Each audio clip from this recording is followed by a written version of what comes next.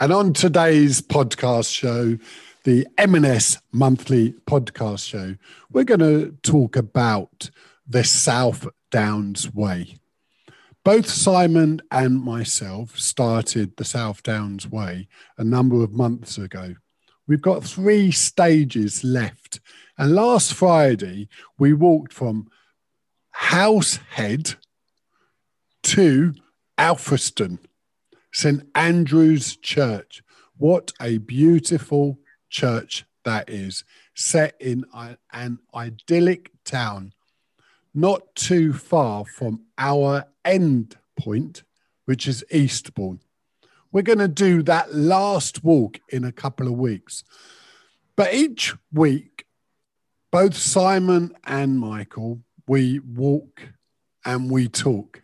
And one of the things we were speaking about on Friday was this. Why is entrepreneurship not taught in school? And I just want to share something with our listeners today, Simon, with regard to financial independence. And this is why we do it. Secondary schools have inconsistent standards with regards to teaching basic financial skills. College students are not taught about how to manage their finance, despite many taking on thousands of pounds in student loans and credit card debt to pay for school. The result is a younger generation facing financial deficits without a solid foundation for how to save, invest, and grow. And when I read that paragraph, why is entrepreneurship not taught in school, do you think? We did talk about this, Michael, on our long walk. And, for me, it's one of those really interesting things because I remember when my daughters were in primary school and we ran a project with the school helping a class of young kids, they were, but probably 10, 11 years old, helping them to create their own business. They were all given £20 in cash from memory. And they had to start up a little business with this money. And we came in and advised them. They had to write a little business plan. We worked through it and we were mentoring them. And it was for a period of a couple of months. And the results were phenomenal. Some of these kids were coming back with £200, from the £20 investment. And it was a real lesson in entrepreneurship. But that, to me, and from our conversation, that to me just seems to be, a one-off. It's not happening in every school. And nothing like that happened with my daughters in their secondary education. And nothing seems to have happened like it in their university education. And I think it's a big mistake. We need to teach our young people how to be more entrepreneurial. And there's so many great lessons you can learn, even if you're going to go and get a job. If you're entrepreneurial in the way that you approach that job, you're going to be far more successful in life. And I scratched my head when we had that conversation. I was scratching my head thinking, well, why is this? Yeah, why is it? Why is entrepreneurship? And what is entrepreneurship exactly? I think it's the art of negotiation, the art of salesmanship, the art of turning, like you say, £20 into £200 to make a profit. But why is it not taught in school? And why are our children being taught subjects like trigonometry, which it may be important right now at school, but I've been in business for 20 years, Simon. And I don't think I've ever used trigonometry in business. No, I don't think I've used trigonometry once in my life since school. And I think that's it. We're teaching stuff in schools that are only relevant to maybe 1% of the children in the schools. But they're easy things to measure, aren't they? And schools, it would seem to me, are very much run based on league tables, GCSE results, with no real thought to what does the world of industry and business really want from our young people now. There's too many young people coming out of education and they're just not employable. You know, they've not been taught any employability skills, any entrepreneurial skills. And you're right, it's things like the art of negotiation, the art of presentation, you know, presenting yourself, being able to communicate well, being able to be creative, you know, creativity. All these elements are not wrapped up into a entrepreneurial program of sorts, or business studies. You see, I would prefer to replace some of the subjects that they are taught with business studies models or business studies modules. Such as?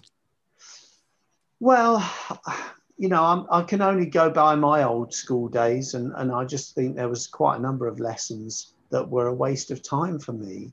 You know, I studied history, the Russian Revolution. It hasn't helped me since I left school. If I could have replaced all that history, all those history lessons with learning about business skills, you know, because I've learned business skills, but only through error. I've learned them and they've been expensive. They've cost me money. I failed to negotiate well. It cost me money. So I realized, hang on a minute, I'm not very good at negotiating. So I learned, you know, I picked up the books. I went on a course. I started to learn the art of negotiation. That pays you back tenfold, because when you can negotiate better, you're making more profit. You know, why wasn't I taught that at school? Because actually it's not difficult to learn and it's quite good fun. How old were you when you first had an interest in business? Well, I was 11 years old. You know, I used to go on the markets with my dad. He was a market trader. And the great thing about market traders is they know how to sell. You know, they're stood there promoting their wares. My dad was great. You know, get your black bags here, get your bin liners, get your dusters over here, only £1, that kind of thing. And you start to learn that, you know, you've got to be visible, you've got to be vocal when you're a market trader. It's you really learn the art of selling when you're a market trader. So your father taught you the art of salesmanship on the market trade stall. Yes. So why is it important that entrepreneurship is actually taught in school? So isn't it a thing that you should learn from your parents or not? Well, not everyone is as lucky as I was, you know, that I had a dad who was in business, and I used to love going on the markets with him every Saturday. It was the highlight of my week. You know, not everybody's like that. Parents are in jobs, maybe, you know, they're out working. I don't think parents spend as much time as we would like with our kids, you know, to share our knowledge, our insights. And we're in a world now where kids seem to be stuck on mobile devices, you know, learning other kind of stuff. And I think it's a shame. I think we should go back to basics. We should try to understand, you know, what is life all about? Life is about, you know, survival, success, getting a job, being successful, or starting a business and being successful. Either way, if we were to teach some fundamental principles, I think it would help people to get off to a much better start than maybe you or I did, Michael. Do you think we're kidding ourselves to think that everyone needs to start a business or go into business? Because my mum and dad, when I first started out, was, son, go and get a job to pay the bills and get a mortgage. Mm. In hindsight, how wrong was that information? Now, I don't blame my mum or my dad in what they told me, because that's what they were told when they were growing up. And therefore, that's the only information that I was bound to get. And you see, here's the thing. The interesting thing about the whole conversation is If they have not been taught, how will they teach me? And how will I teach my children? And if it's not taught in school, when our parents don't know it anyway, are we not being too harsh? That entrepreneurship isn't really being taught in school. Yeah, but so many entrepreneurs exist in this country, Michael, but we don't know about it, or they don't have the opportunities. Maybe, I mean, look at America. You can name all the entrepreneurs. You can see the success of the entrepreneur in America, but you don't necessarily see it so much here in the UK. And yet there's 5 million businesses. There's 5 million people who started up at some point or another, you know, of the working population. Now that might equate to only 1 in 10 people, for example, but it's such an important part of our economy. It's such an important part of the social agenda, the economic agenda. You know, we talk a lot about the NHS, but what funds the NHS? The economy funds the NHS. Where does the economy come from? It comes from vibrant, successful business owners like you and I, making a contribution by employing people, by paying our taxes. And I think it's, you know, it's very wrong if we don't give it a priority right from the get-go at the school age. So do you think we should all be in business? Or are just some people more destined to be in business because they're an entrepreneur, or are they destined to be an employee, sorry? Well, I think, you know, at the age of 11, I was beginning to realize that I really enjoyed this business world. And I always have done. And although I went and got a job at the age of 16, the reason why I went and got a job is because I went to a careers session with my careers advisor, who told me to go and get a job in a bank. And that's what I went and did. You know, there were no discussions around, you know, what are your options? Have you thought about, you know, going into business? What do you enjoy the most? If you'd have asked me what do you enjoy the most, I would have said going on the markets on Saturdays. And they would have advised you against that career move, I'm sure of it. And well, I think to this day, they still advise against. Well, it's interesting because we had that conversation about your son, didn't we? And his experience. I think maybe that's worth sharing with the listeners. Yeah, it was really interesting. I was speaking to my son last week, who had a careers meeting with a careers advisor at his school. She took him out of the class and sat him down and said, "So Finn, what do you want to do when you grow old and leave school?" He said, "I want to build my own business." And the first thing she said to him, or so it seemed from the information he gave me, was she was trying to dissuade him from going into business. And the sorts of questions that she was asking him was, so what's your second option? How are you going to pay for your mortgage? And this is okay, she says it.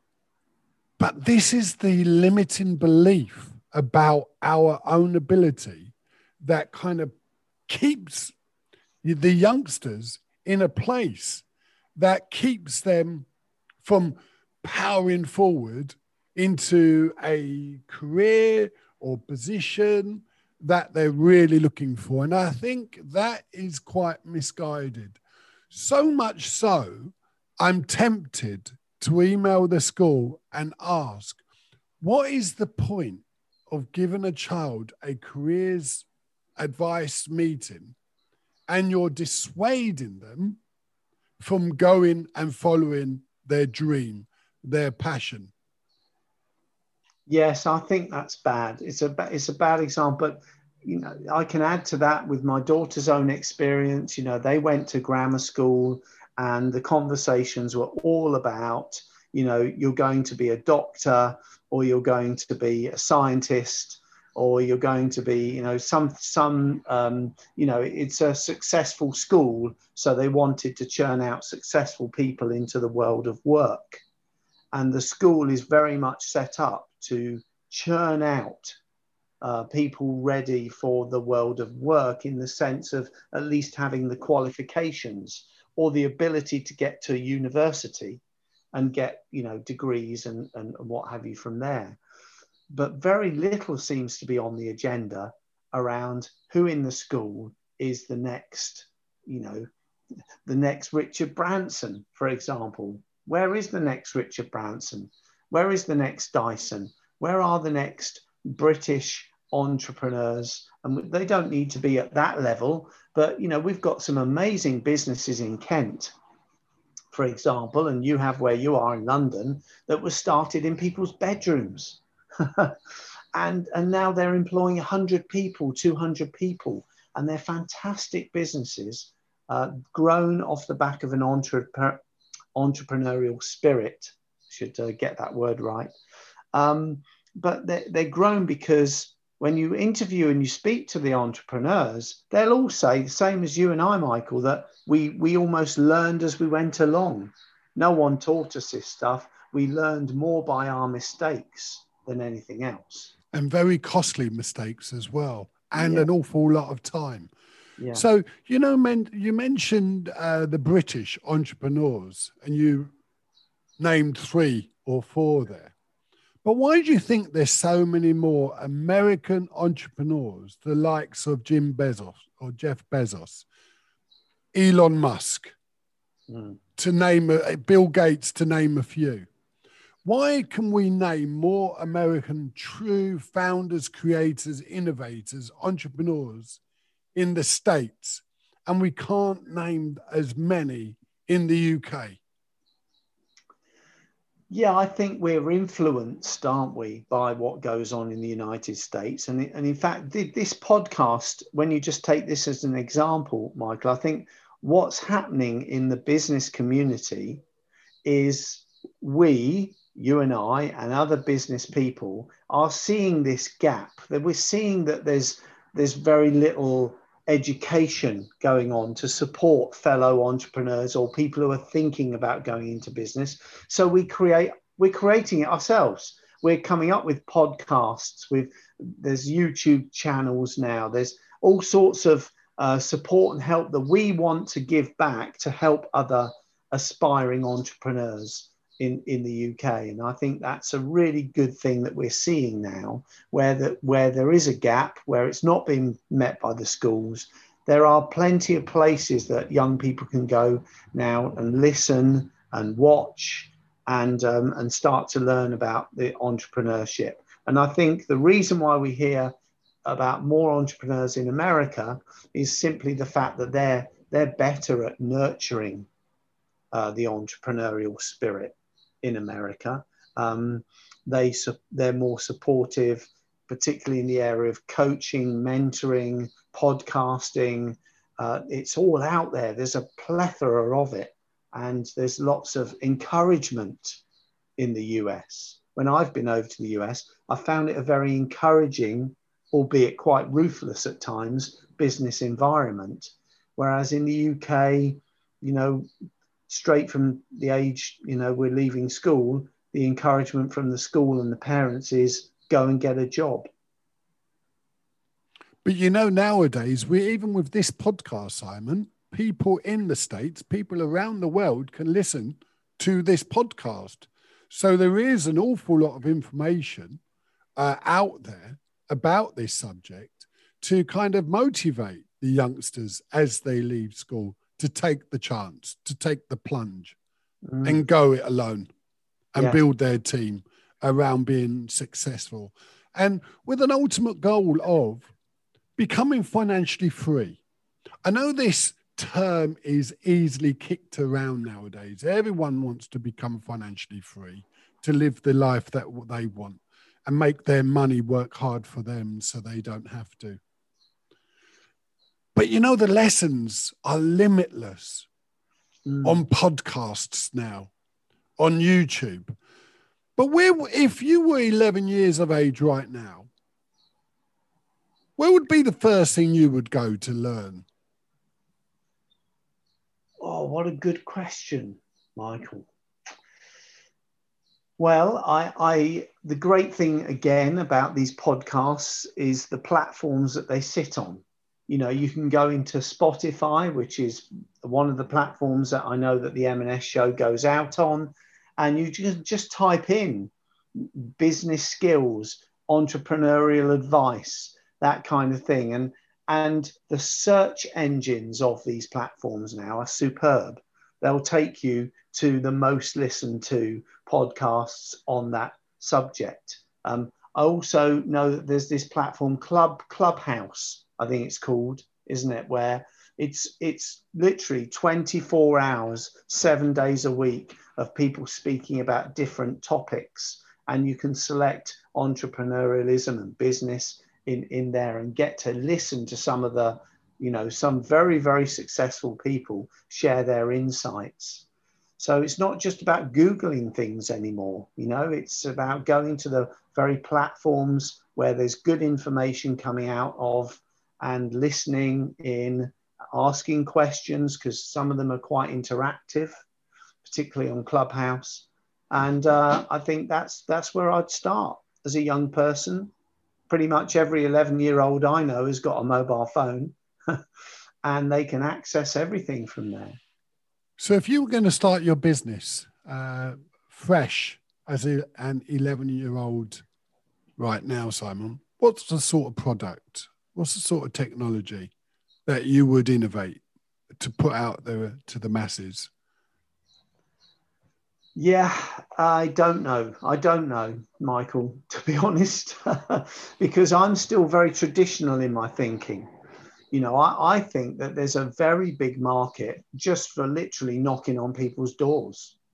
I think that salesman approach is incredibly insightful. You learn a huge amount when you're knocking on doors. You learn the art of rejection, the art of negotiation.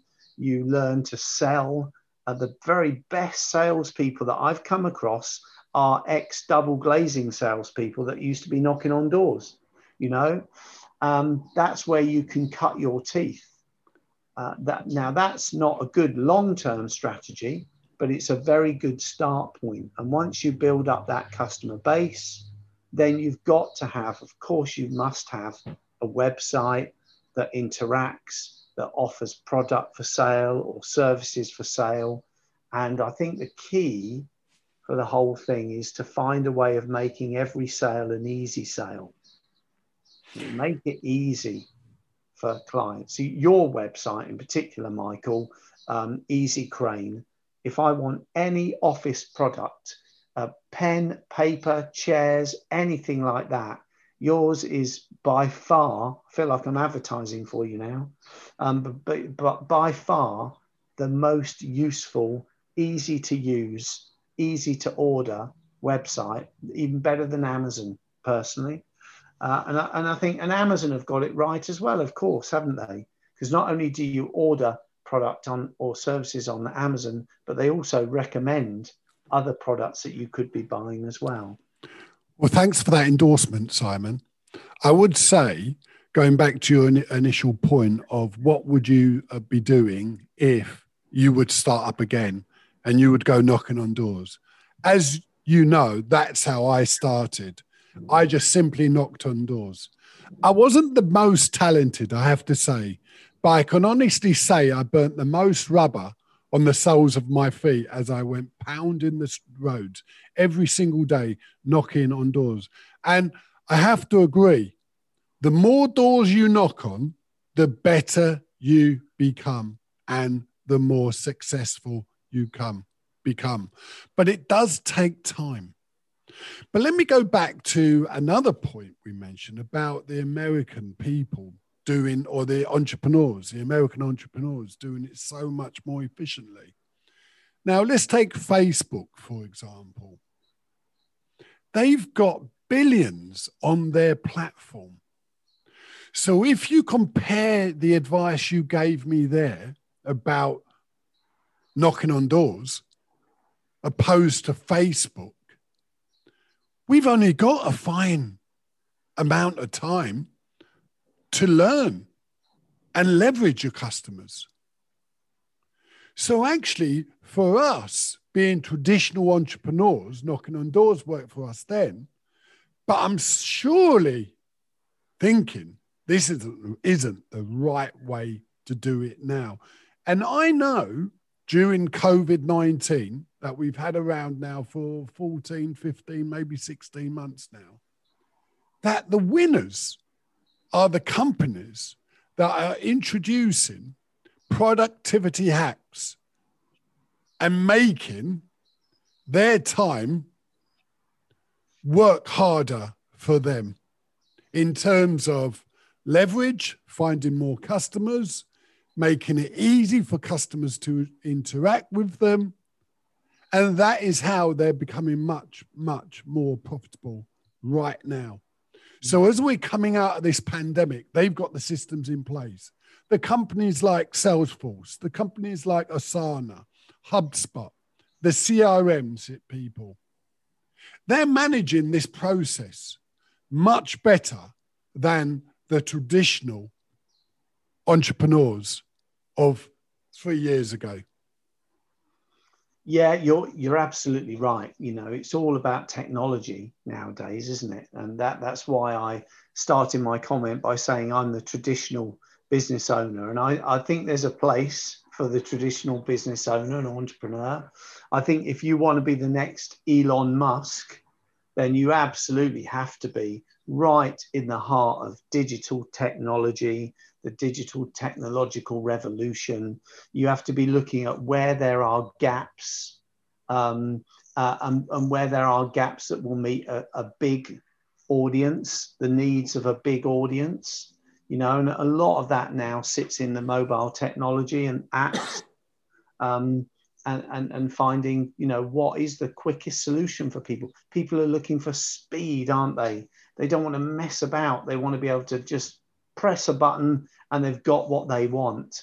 And, you know, apps like Just Eat have flourished, haven't they, during the pandemic. So it's meeting the needs of a population that's becoming ever more technologically savvy itself. But, you know, we still all need the human touch. We still all want and desire to, you know, meet with people, to, you know, to go to a restaurant. How many people are really hankering after the day the restaurants open, that we can go and sit out and have a meal? Takeaway's great, but going out for a meal is wonderful, you know. And so I think that we've got to get the blend right. There's a gap in any market. Yeah, and just to add on to that, Deliveroo, it's really truly amazing, isn't it? How Just Eat, Deliveroo have come to the market during this time. When I first saw Just Eat and Deliveroo, I didn't really understand the business model because, like, we would go to the fish and chip shop or McDonald's to buy our Big Mac and chips and our milkshake. And now to think this service is being delivered to our door for sometimes less than £7. It's an incredible thought process. And this is where the true leaders of tomorrow are really hibernating, hanging out.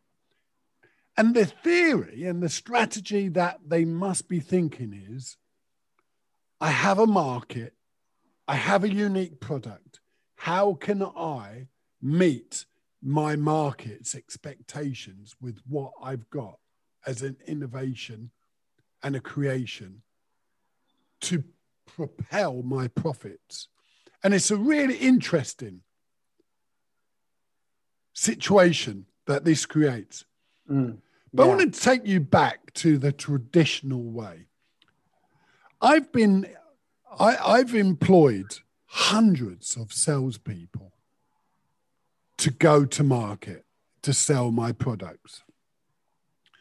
And during this time, there's been a handful of people that I can say were true salespeople who really understood the need, the wish, the want of what I had to provide them and could meet a client's need I'm not surprised that I've only ever found a handful on the basis that the art of salesmanship is not taught in school or is not taught either.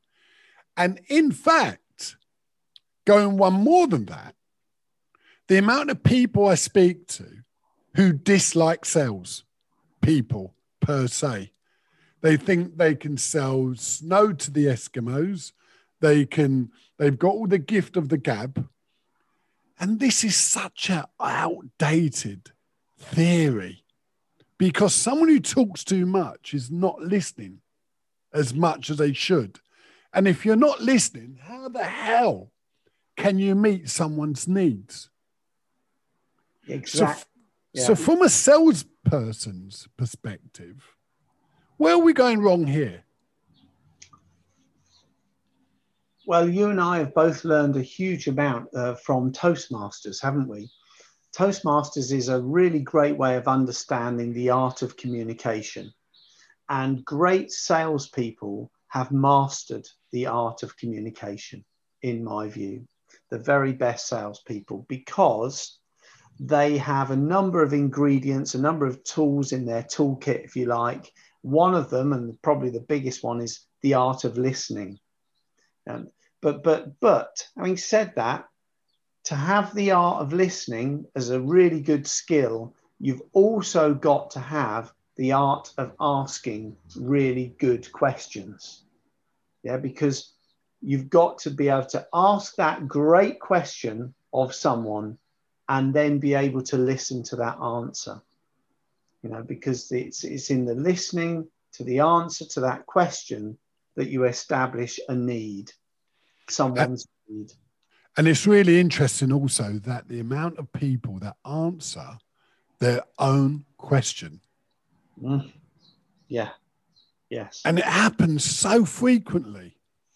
And normally it's around the subject of price, for example. What are you looking to pay for that? Or my price is $29.99. Is that too expensive?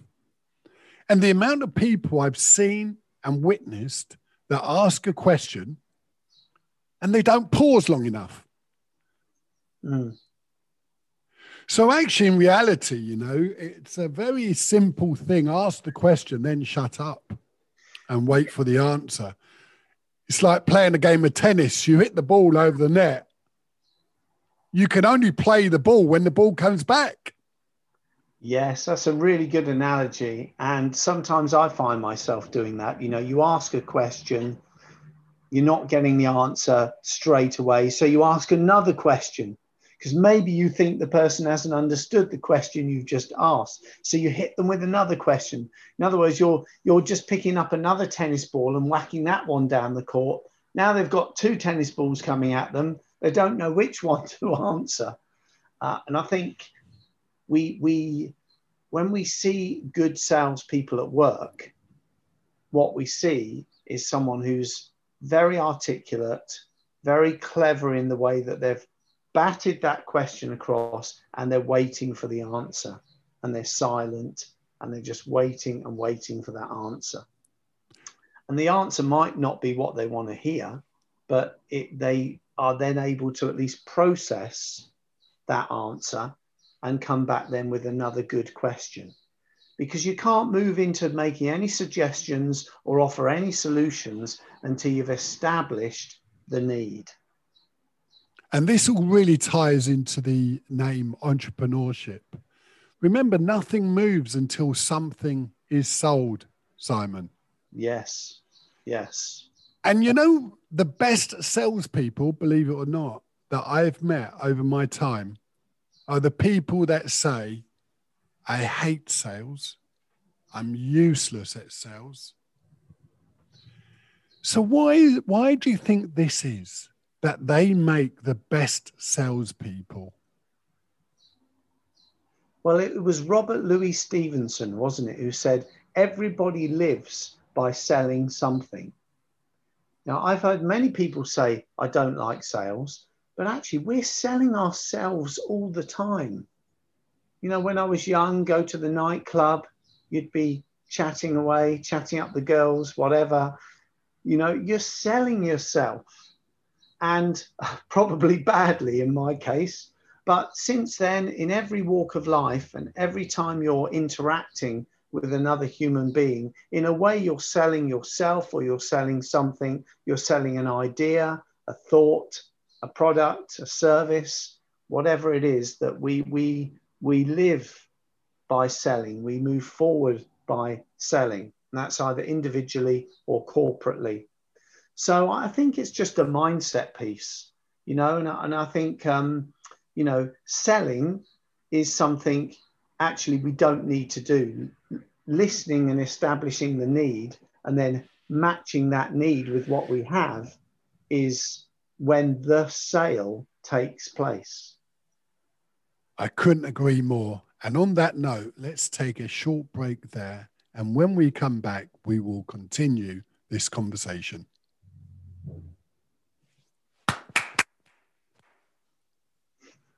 So that comes on the audio. Yeah. Okay.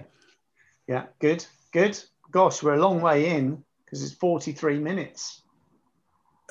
So we don't be too much. Oh, no. God, phoning me. Yeah. Sorry. What are we going to talk about now? Let's take it back to the walk, shall we? Okay. Yeah, let's take it back to the walk. Yeah. Right. Okay. Yeah. And now we're coming back for the second part of the M&S monthly podcast show. So as I mentioned at the outset, we walked from Househead to Alfriston, which is stage 10 to 12 on the South Downs Way. Me and Simon have been doing this quite frequently, a stage at a time. And each time we go, it's amazing what comes out of our walking and talking event. It's so much better than sitting in a stuffy office. The creativity that happens during these walks is amazing. And I really encourage all our listeners, Simon, to find a walk, take a friend along, and walk and talk. Yes. So what was your take away from our walk last week? I always take stuff away from our walk, which is why I always look forward to them, Michael. I love the whole concept of it, and especially something like South Downs Way, where you have to create stages and phases of the route. We actually talked about, could you do it all in one go? And I don't think either of us would enjoy that, because when you've walked for 17 miles, what you need at the end of it is a nice pub and a few days rest afterwards. But for me, one of the biggest takeaways is just the fact that when you're in an environment like the South Downs Way, which is so diverse, you're as close to nature as you can possibly be. It's amazing how that starts to spark all those neuron cells in our brain into creative thinking. And we end up having some really interesting conversations about the world, about like we did in respect of entrepreneurialism and education and life itself and the meaning of life. And it's phenomenal. It's just great. And although, I think what's happening is our brains are sparking away and we're creative, but by the same token, our brains are resting. They're resting from all the stuff that goes on in the office, all the mundane stuff, the difficult stuff. They're resting from trying to solve problems all day long, trying to seek new solutions all day long. You're resting. Now, for me, my role, I sit a lot as well in the office, or I go out to clients and I sit at their premises. So I'm doing the opposite with my body now. Instead of resting my body, I'm working my body by walking. And it's not an easy walk, is it? Come on, we have some pretty steep hills to climb and mountains and valleys. And so we are enabling both our body and our mind to do something that it's not normally doing. And in that process, we're creating rest and creativity all at the same time. For me, I think my biggest takeaway, not only from last week when we did stages 10 to 12, was the whole duration of the South Downs Way, some 110 miles approximately. So it starts off in Winchester and it ends in Eastbourne. And what really gets me is how difficult the terrain was and how fast we cover the terrain. Now, that may be a little bit of a complex thing to make note of. However, I actually think the South Downs Way walking per se is very similar to time in business, where you have your hills, your steep hills, your descents where it's relatively easy.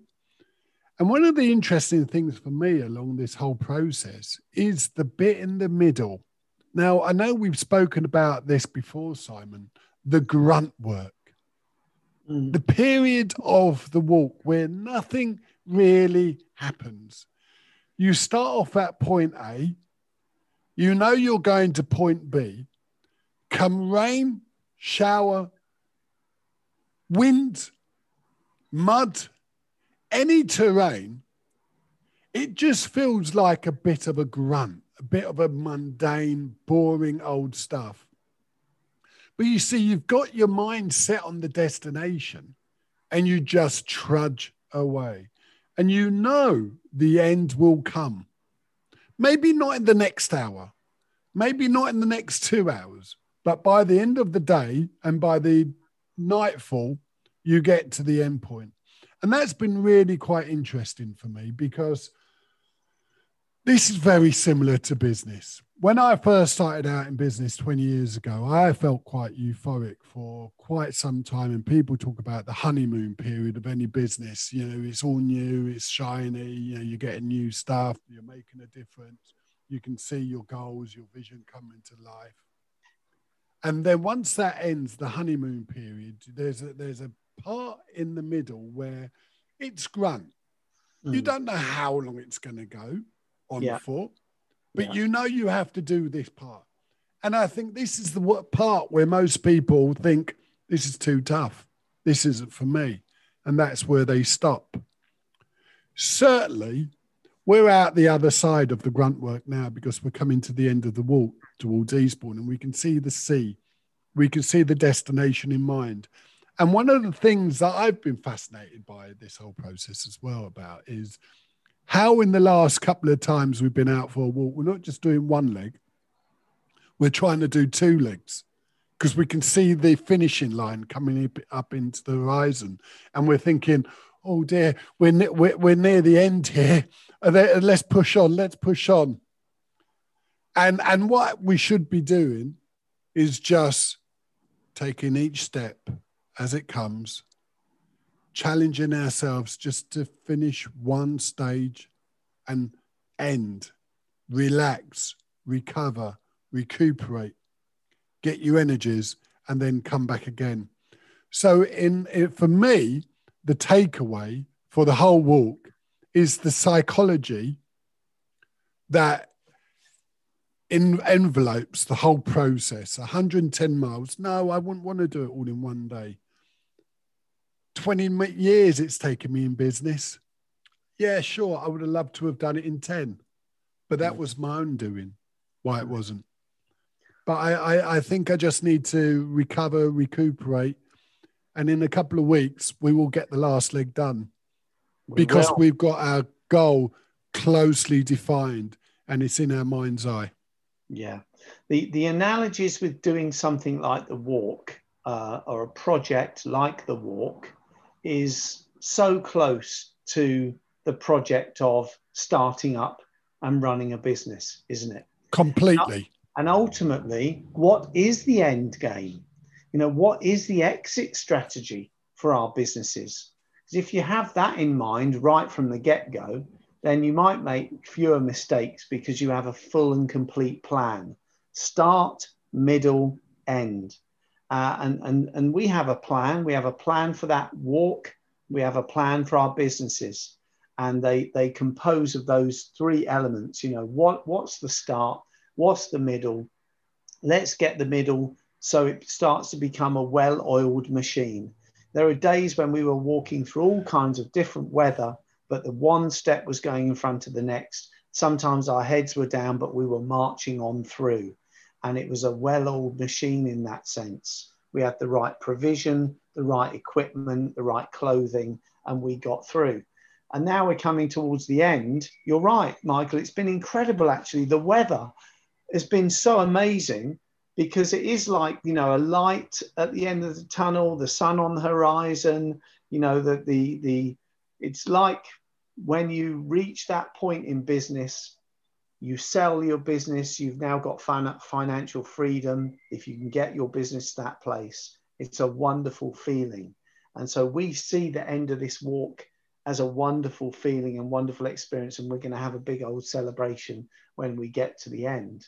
I think that's really, really important that people take that and they look at, you know, where are you going right now? Do you have a plan in your business? Are you at the beginning? Are you in the middle? Are you getting close to the end? What is your strategy? Make sure you've planned that in one step at a time. It doesn't happen in one go. It might take 20 years, but just one step forward, one in front of the other is how you achieve success.